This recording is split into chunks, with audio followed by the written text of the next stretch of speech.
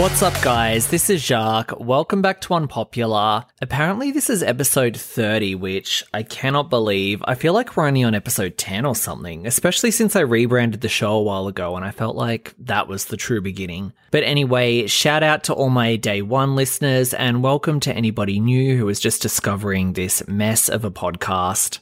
First up, I'm not even going to ask you to rate and review the show today because you guys have left me the best reviews over the last week or two. I mean, like legit Shakespearean reviews. It is so good. I've been like loving it. Someone said, Jacques is the kind of person who would tell you the straight up answer to your "do these jeans make me look fat" question. That is very accurate because I will tell you if the jeans make you look fat. Only if you ask me though. I don't just like blurt it out on the spot like Ramona Singer would. But you guys obviously get me and what I'm about, and you know what? I actually realized that I have more ratings and reviews on my little pod than like other bigger shows that have been around way longer, so love that for me. We're just going to talk about some random stuff today, but if you want more of a Bravo fix, head on over to Mandy Sluska's podcast. It's called Is This Real Life? Because I was on that show we recorded yesterday. It dropped last night. And we just talked all Housewives and Bravo shows for like over an hour. So if you want some more like Bravo tea from me, head on over there. I am trying to convince some Bravo lebs to come on the podcast again because I know you guys love my Housewives interviews and you keep asking for more. So I am on it. There's a few things that I haven't got around to chasing up because obviously the last few weeks have been kind of hectic with, you know, all the stuff with my dad and everything. But I am getting on top of things. I have like a list of people that I have to chase up. I was actually messaging with Sheena from Vanderpump Rules about coming on the podcast. I interviewed her a couple of years ago when she was in Sydney. I think she was promoting Vanderpump Rules. I mean, of course she was promoting Vanderpump Rules. What else would she be here for? And she remembered me because I reached out to her and I'm like, remember me? I met you in Sydney, and she said she would love to come on the podcast, but she said that she has to get permission from Bravo first. And I was hoping that like she could just slide on into my show without Bravo's approval because Vanderpump Rules has been off the air for so long and we haven't heard anything about them filming a new season. But if she's still going through Bravo for her press, and that makes me think, well, she's still under her Bravo contract, which indicates that Vanderpump Rules is coming back because otherwise she would be like, who cares? And she would just do the interview with me. So I thought that was pretty interesting. I also got a message from another Vanderpump Rules star that I have been trying to get on the podcast literally since I launched, and then I think she's finally keen, so fingers crossed for that one. Anyway, I am really into this Jen Shah case right now. Like, I'm kind of bored with a lot of the Bravo stuff, but the Jen Shah thing has really sucked me in. And I usually don't follow these kind of things that closely, but I just feel like Jen Shah has become a big part of the podcast. Like, my brand is hating Jen Shah, so we need to follow this case together and just see it through. It's really fucking juicy too. Like, there is so much to this whole thing, like with the complexities of the case and how deep it goes and just how eccentric Jen Shah is as a person. You could probably make a HBO series on this. You don't even need to watch Housewives to find this whole thing just like juicy and fascinating. So the latest news is that Jen pled guilty as expected. Remember, I told you last week that her defense is just going to be denying any wrongdoing because the prosecution has to prove that she knowingly knew that her telemarketing leads were being used to defraud people. So she is just going to play stupid and act like she was doing a legitimate telemarketing business, I think, and that she didn't know that there was a gigantic scam being run underneath her, even though she was clearly the mastermind. She's also DM'd with some fans on Instagram. She told one fan that she was innocent and that she's going to continue filming the Salt Lake City Housewives. That's not a huge shock because I think if Jen Shah got sentenced to the death penalty, she'd still have cameras rolling as they fried her in the electric chair. She is that fucking thirsty. Maybe she could do a spin-off, Jen Shah Goes to Hell. Follow the outrageous Real Housewife as she leaves her life of luxury on Earth for eternal damnation in the afterlife. she'll probably like throw a glass of wine on Lucifer or something. By the way, if I get some legal terms wrong, don't get mad at me. I'm not Phaedra Parks and I'm not a true crime junkie, so I mix up fucking what a attorney and a prosecution and a defense and a this and a that is, okay? I'm just like reading, page 6 and Twitter and regurgitating it to you guys, okay? So according to this article that I'm reading in Variety, the attorney prosecuting the case said that Jen Shah and her assistant Stuart, who is her co-conspirator, they are at the, quote, highest level of this scam and that they have scammed millions of dollars from people. This is like big time white collar crime stuff. One of their shell companies alone brought in $5 million. That's just one company and they had multiple companies. So let me just explain again what Jen and her Shah squad of scammers were doing, okay? So I got some of this from the Juicy Scoop Patreon and from reading articles, so definitely check out Juicy Scoop's Patreon if you're not subscribed to that because she had an amazing breakdown of just the whole scandal. So Jen would sell these telemarketing leads like, the name and phone number, etc. of somebody who was like ripe to be scammed, usually people that were over the age of 55 with savings and no debt. Then a company calls the lead, all right, and they would sell them these fake business opportunities and investments. So I'd be like, hey, pay us $15,000 and we'll create this website for you that's going to generate you all of this income. And if they made the sale, then Jen would get a cut of that money. Now, what would happen is that the website is fake. It's total bullshit. And the person then is suddenly in all of this debt because they've spent whatever savings they have on this scam business venture. Then what Jen Shah would do is she would target this person again. Okay, so she would sell the lead again and then she would resell it to a different company, right? And then this other company would come and target the person with debt solutions or like add-ons to their existing purchase. So instead of just scamming somebody once, you'd get to like double dip and milk them twice to like take them for all they're worth. But Jen is behind both of them. So she creates the issue in the first place. Then she swoops in, takes advantage, pretends that she's going to fix it for you, but she's actually scamming you again. I mean, how fucking evil is this?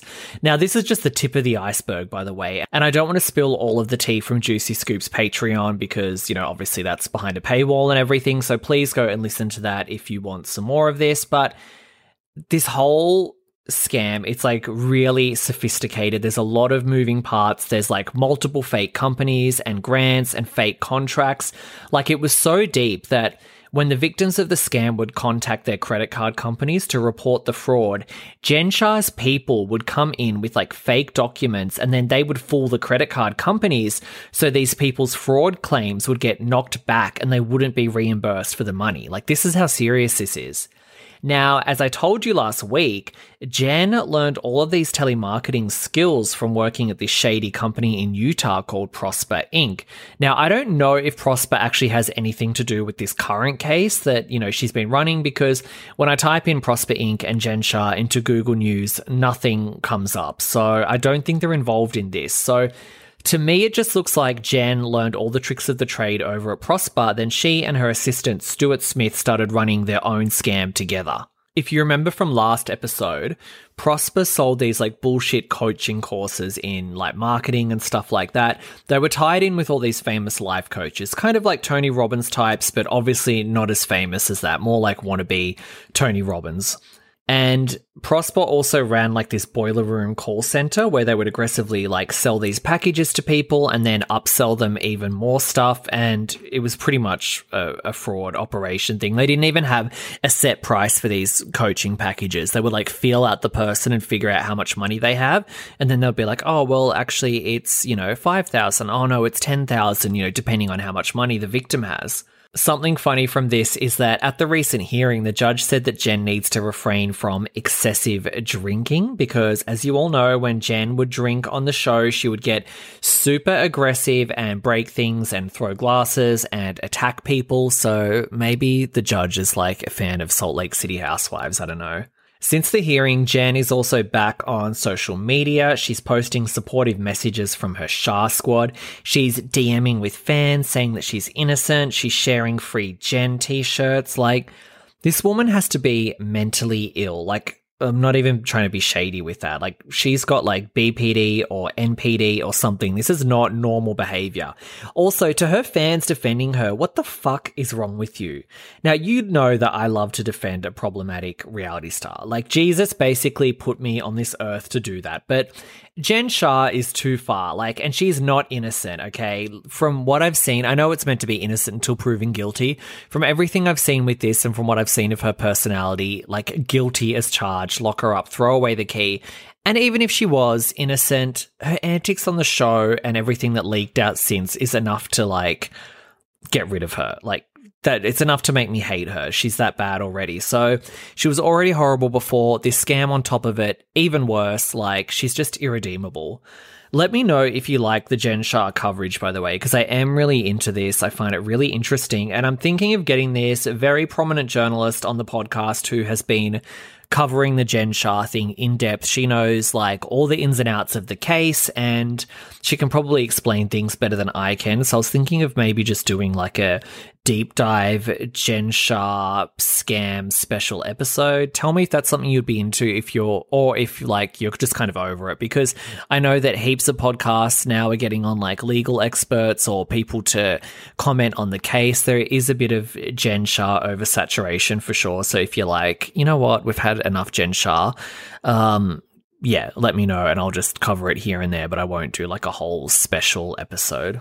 I'm behind on a lot of TV shows right now. Like, I haven't kept up to date with Temptation Island because it just was not giving me what I needed. I'm even fallen behind on Below Deck Sailing Yacht, which I actually fucking love. So I need to make some time for that. But I have been listening to a lot of podcasts, and I listened to Brandy and Stephanie's podcast. They're from the Real Housewives of Dallas, obviously.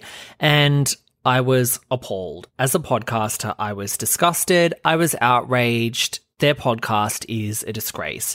So the show is named after them, right? It's called A Weekly Dose of BS. Get it? Brandy and Stephanie. Pretty clever name, to be honest. I really like that name. But they have this male co-host named Trey, and he does 90% of the talking. And he's really good, by the way, so I'm not shading Trey. Like, he's amazing. I just think it's so unfair when a celebrity needs their producer or their co-host to carry their entire show. Like, almost every celebrity podcast does that. I've been listening to the Paris Hilton podcast recently as well, and she's the same. Like, her co-host carries that entire show, and then Paris kind of passively chimes in here and there. And look, I know that I'm not Joe Rogan or Howard Stern or who else is big in, like, whatever. I'm not one of those fucking people. I'm not like some superstar. But if you can't hold down a podcast episode without your producer or your co-host on the mic doing like all of the heavy lifting and all of the work, then you were just not a real podcaster. You're fucking lazy. Anyway, so this guy, Trey, right, he's doing all of the talking. Stephanie was like chiming in where she could. She didn't really have anything interesting to say. It was just kind of similar to Stephanie on The Real Housewives of Dallas, just stating the obvious. And Brandy was recording her parts on her cell phone in the car with her kids. The audio was a mess. You could hear her dashboard ticking, like, you know, when, I don't know how to drive, so I don't know like car terms, but you know when you like turn and then it goes tick, tick, tick, the indicator, you could hear that, and you could hear traffic noise, and you could hear her kids talking. She would literally just start talking to the kids while Trey and Stephanie were, just talking about stuff on the podcast. I was like, are you fucking serious? Like, why even bother? Just sit this episode out. Just make it the fucking weekly dose of Trey and Stephanie. If you can't even put aside 40 minutes to like get a babysitter, which she can obviously afford. Brandy's like wealthy, or she could have a friend or a family member come over to look after the kids while you just go in your study for 40 minutes and get on your laptop and do a fucking Zoom call and record the podcast. Like, it's not that hard. You're not editing it. Like, celebrities never edit their own podcasts. They never even do the show outline. They have their network or their producer does all of that. So literally all she needs to do is just slot out some time to sit by herself in quiet for 30, 40 minutes and record her audio. Instead, she's calling in on her cell phone. It was a fucking mess. And I have nothing against reality stars using their platforms to launch other, business ventures and to get ahead, but just like do it properly. Don't half-ass it. It's just so insulting to, one, your listeners, because your listeners are a fan of you from the show. So then they follow you over to your podcast and then you can't even give them a proper podcast. And then it's just insulting to other podcasters who work hard, because me and a bunch of other people like bust our asses trying to like get our shows out, and we come up with, all the concepts and write out scripts and outlines, and then we have to like edit it and market it and promote it ourselves. And like, you guys don't fucking do anything, and all you have to do is show up and record your audio, and you can't even do that. So that annoyed me, and maybe I'll retract my Brandy defending now, because I have kind of been defending her because I felt bad for how much she's been trolled, and now I'm like, oh, whatever. I also listened to Carol from the New York Housewives. She was on the Not Skinny, Not Fat podcast. FYI, I'm dying to get on that podcast and I want to have her on mine, but that's another story. That's just something I'm working on in my mind because I feel like she and I would have a good vibe. But look, Carol drives me crazy sometimes with her politics, because she's just such an elitist. Like, I can't stand her brand of like very moderate centrist civility politics. That's my like trigger button of what annoys me politically. Plus, she's so pretentious, but she is also great when it comes to discussing housewives, because she's so articulate and she just doesn't hold back, and she is able to kind of look at situations from the show and behind the scenes with a lot of clarity and explain them so well in a way that I think that a lot of the other housewives can't do. So on this podcast, she did say stuff that we kind of already know. Like, she didn't say the show was fake, but like, she kind of said the show was fake. And she said that the women aren't really friends and they're just work colleagues. She said that Bethany faked the demise of their friendship for a storyline, and that their friendship had always been transactional and not genuine, which I believe 1,000,000%. She said that she thought they were really friends, but she later realized she was just being used by Bethany. This makes total sense to me. That's definitely how Bethany maneuvers through life and through the world of showbiz and entertainment. Heather McDonald said the other week, I'm quoting Heather McDonald a lot, aren't I? Heather said the other week that Bethany walked off on her like mid-conversation because she saw Chelsea Handler walk past, because obviously Chelsea Handler at the time was a step up than Heather McDonald, and Bethany's just like, who's the biggest name in the room? Who can get me the furthest? Who can get me the opportunities that I need? And it's like to the point that she'll just leave you mid-conversation to like chase after that next thing. And, you think about how Bethany sees the world. She probably just looks at everything as a business opportunity or a step up to the next thing. I would say that outside of her daughter Brynn and her 2 dogs, she probably does not care about anybody or anything. But yeah, this interview with Carol was pretty good. I do always enjoy listening to her takes. At the end of the interview, though, she said that she was fighting with her local government just about a bunch of like bullshit. Like, she's such a fucking Karen, like Carol the Karen. One of the issues that she had, right, was that they had put a bunch of city bikes at the end of her street, and they removed like, a few car spots to do it. And it's like, that is such an American liberal elite thing in a nutshell. Like, they preach and scold everybody for not being, woke and progressive enough, but then they're upset that they can't drive their fucking petrol guzzling Jeep Cherokee around New York because there's some bicycles in the way. Like, that's how I see Carol. But I do like Carol, but she is that person. Like, she's she's kind of like a caricature of that snobby, like, SNL liberal elite. And that's also why she worked good on the show, because then you have the kind of like, a Kelly Dodd or something that is like that cartoonish kind of obnoxious Republican type. And then you have Carol, who's sort of like a bit of a hypocrite and like looks down on everyone and is just like a total elitist. So that's what makes these shows good. That's why I like these characters, like the Carols and the Kelly Dodds, because they do bring that unique point of view. Anyway, I also listened to Demi Lovato on Joe Rogan. Now, Demi was promoting her new album and some documentary film about her drug addiction, which is honestly like the 3rd time she's done this. Without fail, this chick comes out every 3 or 4 years with a new album and a new documentary that is about her being like a depressed addict. Like, she's actually a really talented singer, and it's kind of a shame because she's more known now for her personal life than her music, although I think she actually wants it that way and she does use her personal life to promote her music, so, whatever. But Like, the first time she did this was 10 years ago, right? She dropped this album called Unbroken, and she did this MTV documentary about how she'd been using drugs and she was depressed and she was self-harming, which was all true because we'd sort of seen that in the media. I think it leaked out originally against her will because things got so bad, and then she had to go into a treatment facility, and then she tackled the issues head on with this documentary and with the album. So it was like, okay, we've done it now. Then in 2017, she came out again with another documentary called Simply Complicated. And of course, it coincided with the new album. And then she was like, well, I was actually still high while I was promoting Unbroken, and that was bullshit. But now I'm on top of everything and I'm sober, and, I'm being treated and it's all good. And like, this is the real me, and you're going to hear about it in my new album. So, okay, that was the second time. And after that came out, she relapsed again, and now she's back with her third documentary, an accompanying album. This one is called Dancing with the Devil. It's just turning a bit into like The Boy Who Cried Wolf now. Like, how many times can you keep coming out and being like, you know what?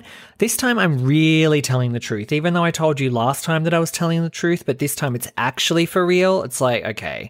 I think she probably does help a lot of young people, though, every time she does come out, because she seems to have every possible issue under the sun, from like mental health to addiction to everything in between. So she probably does really help a lot of people when she comes out and she speaks so openly about it and so publicly, because then other people in their real life, when they're going through it, they can see someone like Demi Lovato and they can feel like, oh, I'm not weird for feeling depressed or self-harming, Demi Lovato even goes through it and she got treatment, so maybe I'm going to go and get treatment too. So all of that's, very positive, but come on, she does use her struggles to sell her music and to stay relevant in the media. She has really been able to monetize her victimhood, and yeah, I mean, the fact that she's done this 3 times within 10 years says a lot.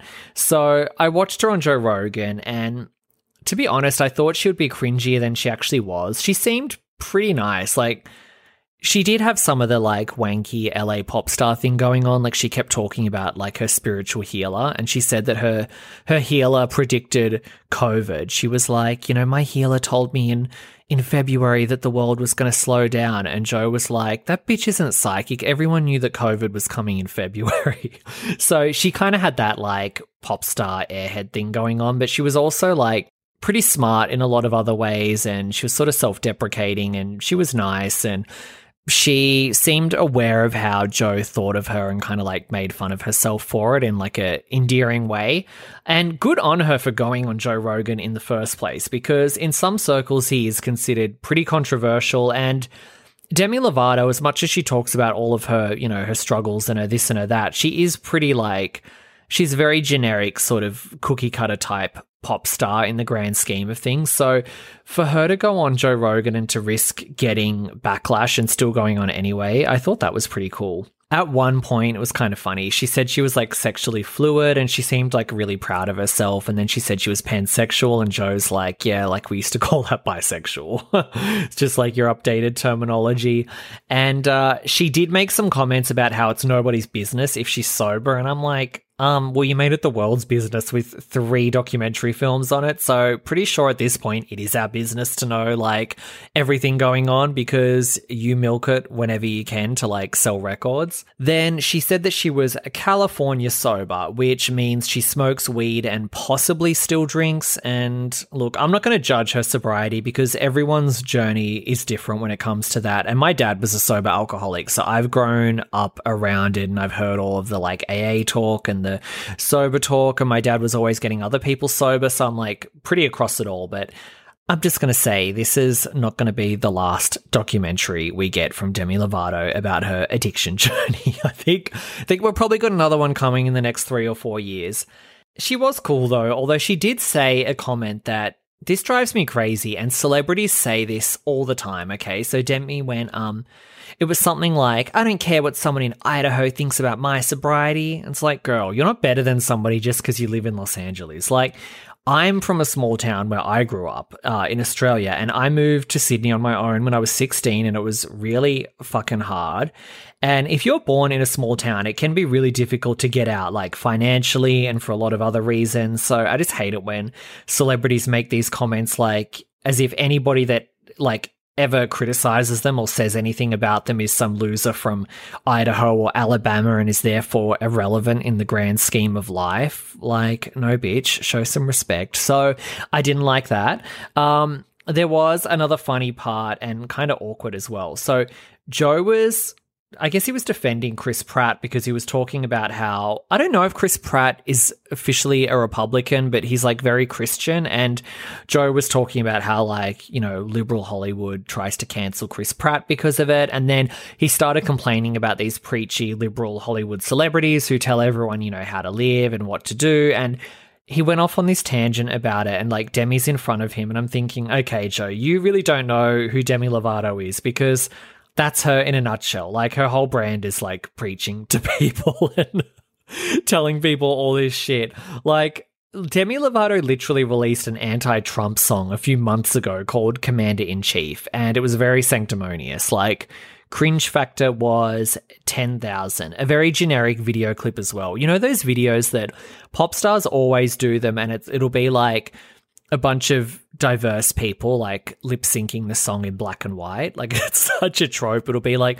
someone in a wheelchair, someone disabled, someone, you know, with this, like, it was one of those videos. And, you know, I remember when I was a teenager and George Bush was still president, and Pink released this like Bush bashing song called Dear Mr. President. And at the time I thought it was like so radical to put out a song like that. And I remember my friend was like, everybody has a fucking George Bush song. Like, how is this edgy? It's so true. Like, you're really not doing anything transgressive by attacking the one person who everybody already hates and the entire media and Hollywood shits on daily. Like, you're not putting your neck out doing that. You're just saying what everyone else says. Like, not saying that these songs aren't accurate depictions of, you know, George Bush and Donald Trump and whoever else, but it's like, okay, you're echoing the same socially acceptable opinion as every single other person in your industry and every single other person in your demographic that, like, you know, buys your music or whatever. You're not really doing anything radical here.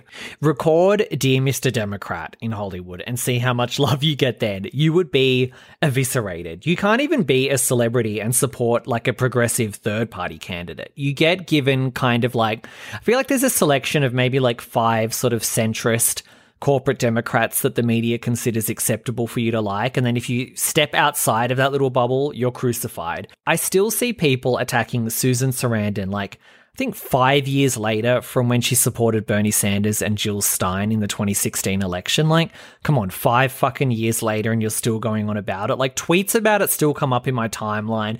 I see people replying to Susan's tweets like, you know, oh, how does it feel that you supported Jill Stein? It's like, girl, are we still stuck in 2016? Like, move on.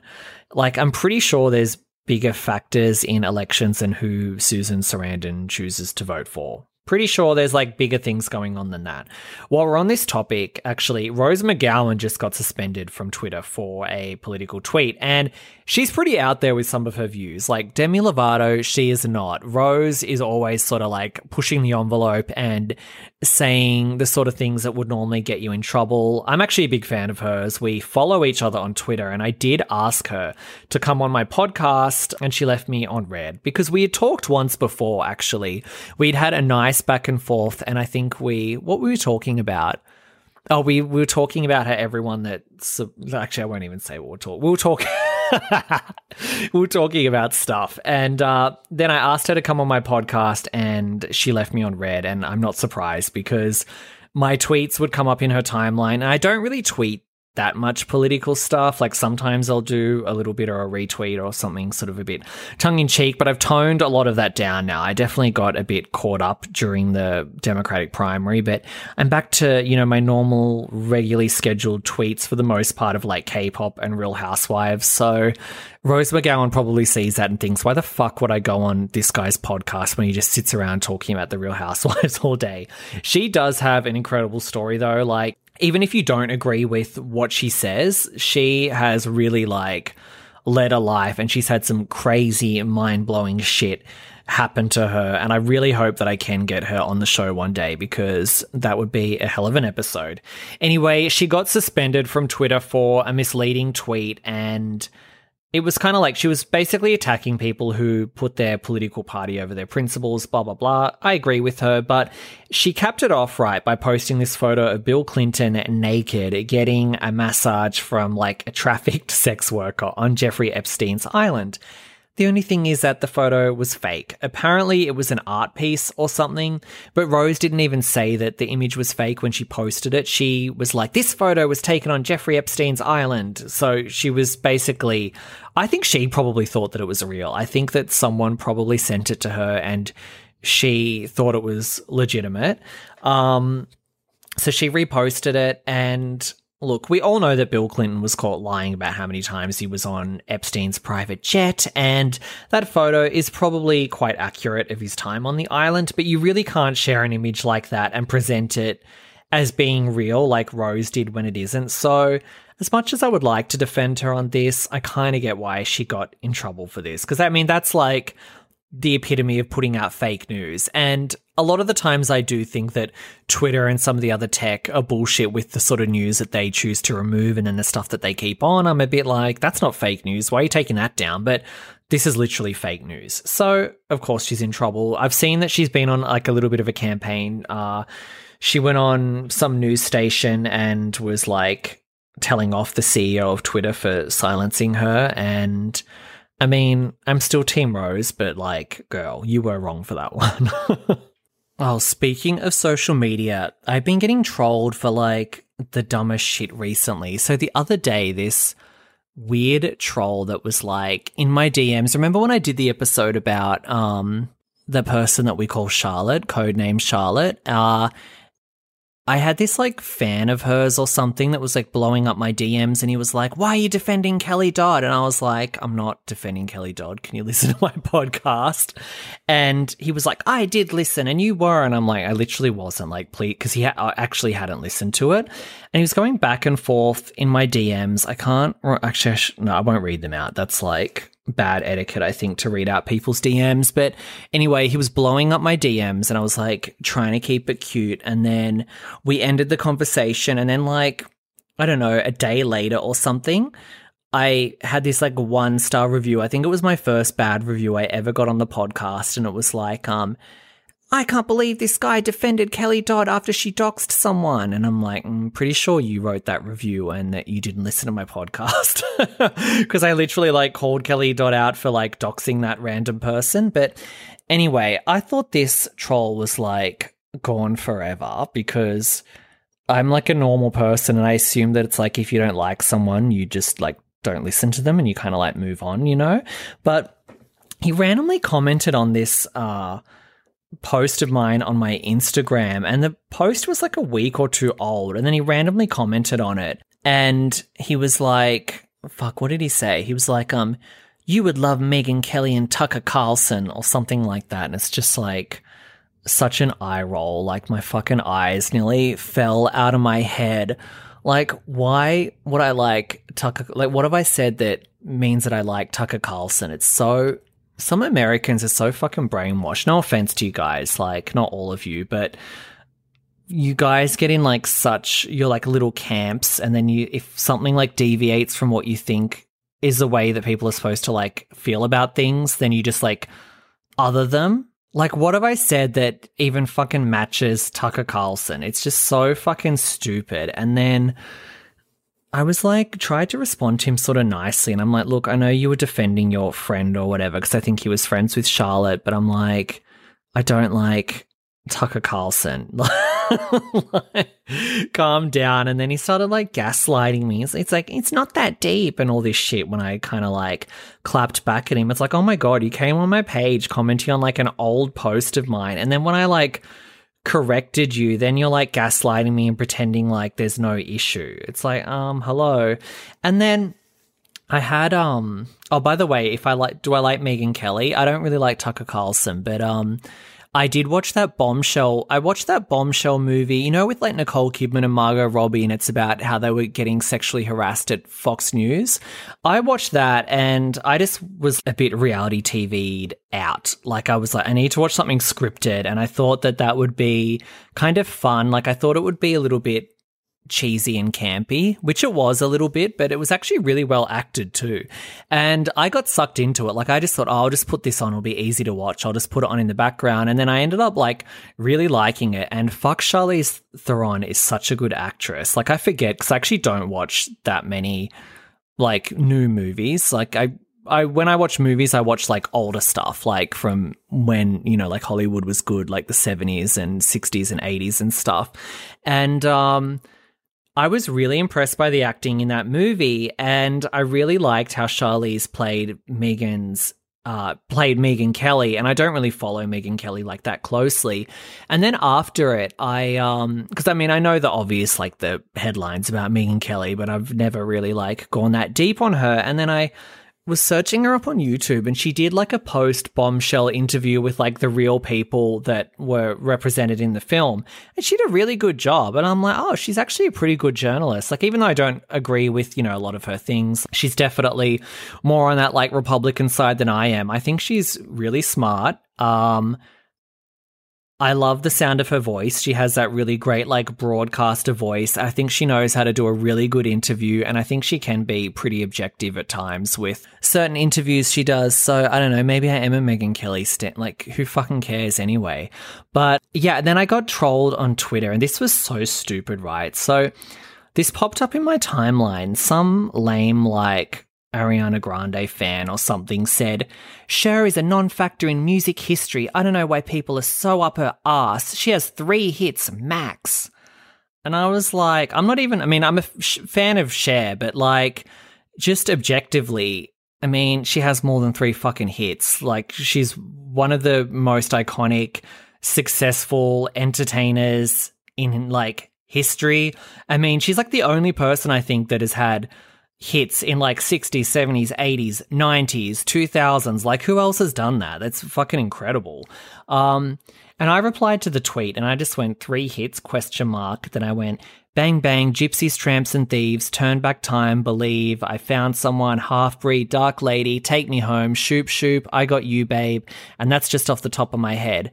And then I had all of these crazy Mariah Carey fans in my mentions, like, arguing with me and like, well, Mariah has more and more people know who Mariah and Whitney are and all of this shit. And I'm just like, well, okay. I mean, they're successful artists too. Maybe more people do, but I was trying to like reason with them normally. I'm like, well, actually, probably more younger people know who Mariah is because she still has that Christmas song, and she was still, like, Mariah still had some hit songs, especially in America, in like the 2010s, I guess, early 2010s. I don't know when her last, you know, real hit was, but she definitely was still like relevant post 2000, whereas Cher's been around since the 60s. Mariah Carey, debuted in like 1990 or something.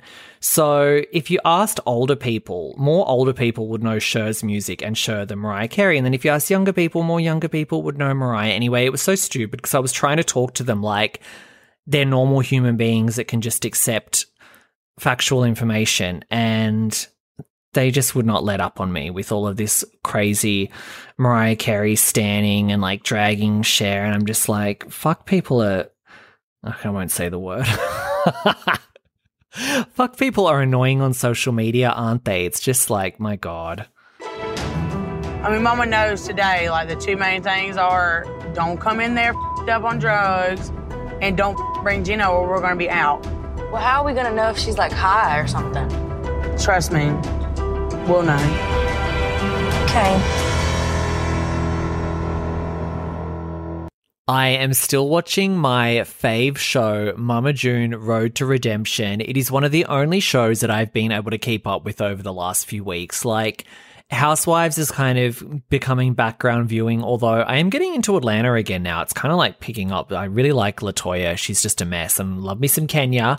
And yeah, just Temptation Island. I've fallen off with that. Although if you're in Australia, the new season of Married at First Sight Australia, season 8, so fucking good. That I'm keeping on top of. That is like appointment TV for me. It's actually one of the best seasons they've done, I think. It's like off the charts. Love that. But besides Married at First Sight, it's all about Mama June Road to Redemption for me, although I am going to start watching Seeking Sister Wives soon because people will not shut up about this Seeking Sister Wives now. It feels like, I mean, I've always heard people talking about it, but now it seems to have really blown up with the new season that just came out a few weeks ago, and everyone's saying it's like the best thing ever. So I am going to check that out. Anyway, Mama June, right? This episode was a bit of a filler episode, I think, because we're all waiting for Mama June to come face to face with Honey Boo Boo and Pumpkin again, because that's the moment we're all waiting for, and they're just dragging it out to keep us hooked on the season for longer. Last week, Mama June told her sister Dodo that she could be dying from lymphedema and that she had to see Honey Boo Boo again before she dies. And, you know, just so you know, if you're not up to date on this show, Honey Boo Boo is estranged from both of her parents. So Pumpkin, who is Honey Boo Boo's sister, she has full custody of her, and her husband Josh is basically like Honey Boo Boo's father figure now. Well, this week, after Mama June had said that she was dying, now we find out that Honey Boo Boo's dad, Sugar Bear, could be dying of diabetes and that it's hereditary. So now he needs to see Honey Boo Boo before he dies. So now it's like a race against the clock, because it's like Mama June's dying, Sugar Bear's dying, they're both estranged from Alana, and it's like they need to like get back in contact with her. So is Sugar Bear really dying? I mean, I don't know. Does he really have diabetes? I don't know. All I know is that last week he had this scripted scene where he pretended to pass out in a toilet after eating too many donuts. Don't know if it's true or not, but it's a good storyline. So Sugar Bear tells his wife Jennifer that he wants to reconnect with Alana again, and that he's scared that she could have diabetes too. And Jennifer, who is the worst person ever next to Jen Shah, is like, who cares? She's gonna kill you from all that stress. Like, I don't know if Jennifer really is this bad or if she just plays the villain on the show, but it's funny as fuck. And she's such a terrible actress too, that whenever she has to deliver these fake lines, it's like always so wooden and awkward, and it like kills me every time. Meanwhile, Pumpkin is negotiating to meet up with Mama June again, but she says that June's druggy boyfriend Gino can't come. They have to keep it, you know, between the family for the reconciliation, and then they're like, you know what, we might talk to Gino in the future, but first we have some things that we want to say to you, Mama, in private. Alana needs to like confront you about a few things, so let's just keep Gino out of the picture. And Mama June isn't happy about it, and she's like, you know, well, I've been with Gino 5 years and it ain't changing. It's like, can this woman please put her fucking kids in front of her boyfriend for once in her life? I mean, everything with Mama June is like a struggle when it comes to like prioritizing her kids. It's always like, you know, drugs or a man or something. It's like, girl, you're a fucking mother, like, act like it. So June finally agrees to meet the kids without Gino, and then the rest of the episode, like I said, is just kind of like filler so they can end it on a cliffhanger. I knew they were going to do that, but I was still glued to like every second of this show.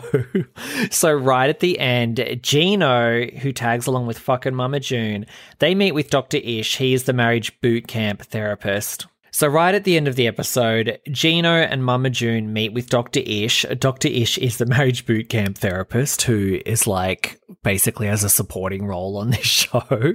And they start asking questions about repairing the family. Dr. Ish tells them right off the bat, like, June, why the fuck did you bring Gino here and not listen to a word that Pumpkin says? And then Gino's like, no, I'm going to wait in the car. I just wanted to come a bit early to ask you how I can repair things with this family. And you know, Dr. Ish is like, it's only been 9 months and you basically ran out on this family for a few years doing drugs. You sold the family home for drugs. I think one of the daughters lost her car or something because Mama June like pawned it, or I don't know. This was some real deep damage, and now it's kind of like, now that they've gotten sober, they just expect everyone to like come back into their lives like normal, and it's like, no, there are some issues that we need to resolve, so stop being so fucking selfish. And I cannot wait for next week because they show that they actually do meet up, and Honey Boo Boo is crying and she's confronting Mama June and she's like, you don't know how many nights I laid awake thinking you were dead, Mama. So I just need to see that. This poor girl, I am rooting for her so much. She's just so positive and fun, and despite all like the crap that she's gone through, she just like keeps this bubbly attitude. Like, it's the same attitude that we saw when she was a little kid on Toddlers and Tiaras doing the Honey Boo Boo child thing. So I just love her. We must protect Honey Boo Boo at all costs. I want a Honey Boo Boo cameo and I want to play it on the show. So we can have like Honey Boo Boo going, hey y'all, this is Honey Boo Boo. You're listening to Unpopular. I want that. So when she's available on Cameo again, I'm going to buy it. Unless it's like $200, then maybe I won't. But if it's cheap, I'm buying a Honey Boo Boo cameo. That's it for this week, guys. Thanks so much for listening. I am working on booking some juicy new interviews for you all because I have got a lot of feedback lately saying that, you missed the interviews and you love my interviews. So we are working on that. I have a lot of balls in the air with those things. It's hard because, reality stars are like notoriously flaky and like hard to deal with. Like not really on purpose. It's just their personality types are like that. That's why they make good television. And then there's like PR people you've got to go through and it's a whole thing. Like I've been trying to get Monique from Potomac Housewives on for a long time. I'm friendly with her. She's agreed to do it, but I have to go through her publicist and her publicity people. They usually book her like a whole day of press in a row. So I think she just like marks out one day on her calendar and then she just does like all of her interviews in one day. And then it's like difficult because obviously I'm in Australia and there's a time difference and everything. So if we can't work it out on that day, then it's like, we can't do it. So that's tough. Brandy Glanville has agreed to do my show before. She's unsurprisingly hard to pin down. I messaged her about it and, I asked her and she was like I DM'd her, right, on Twitter. And I was like, will you do my show? Because we've followed each other on Twitter for a long time. And she's like, oh, sure, babe, I'd love to. DM me. And I'm like, I am DMing you. And then I looked at her tweets on her timeline and think our girl had a bit to drink. So trying to pin down Brandy, who I love. There's other people I'm trying to get on, a New Jersey housewife. Who else? I mean, there's a lot of people that I've been reaching out to. There's a lot of balls in the air. So I'm going to get on top of that because half of it's my fault for not chasing up certain things. Until then, you can follow me on social media, Twitter and Instagram at UnpopularJP. If you would like to support the show, just go to buymeacoffee.com/unpopularJP. I'm sorry, I'm losing my train of thought. Buymeacoffee.com/unpopularJP. You can support the show. The money raised there goes towards covering all of like the monthly costs and everything. What else? I think that's about it. Oh, remember to check me out on Mandy Sluska's podcast, Is This Real Life? I did a lot of Bravo chit-chat there, so if you want more Bravo from me, go listen to that. And I'm supposed to be on another big podcast this week, but I haven't heard from them yet, so I don't know if that's happening, but I don't know. There might be another podcast appearance from me this week as well. Anyway, thank you guys so much for listening again. Have a happy Easter, have a great week, and I will see you next episode.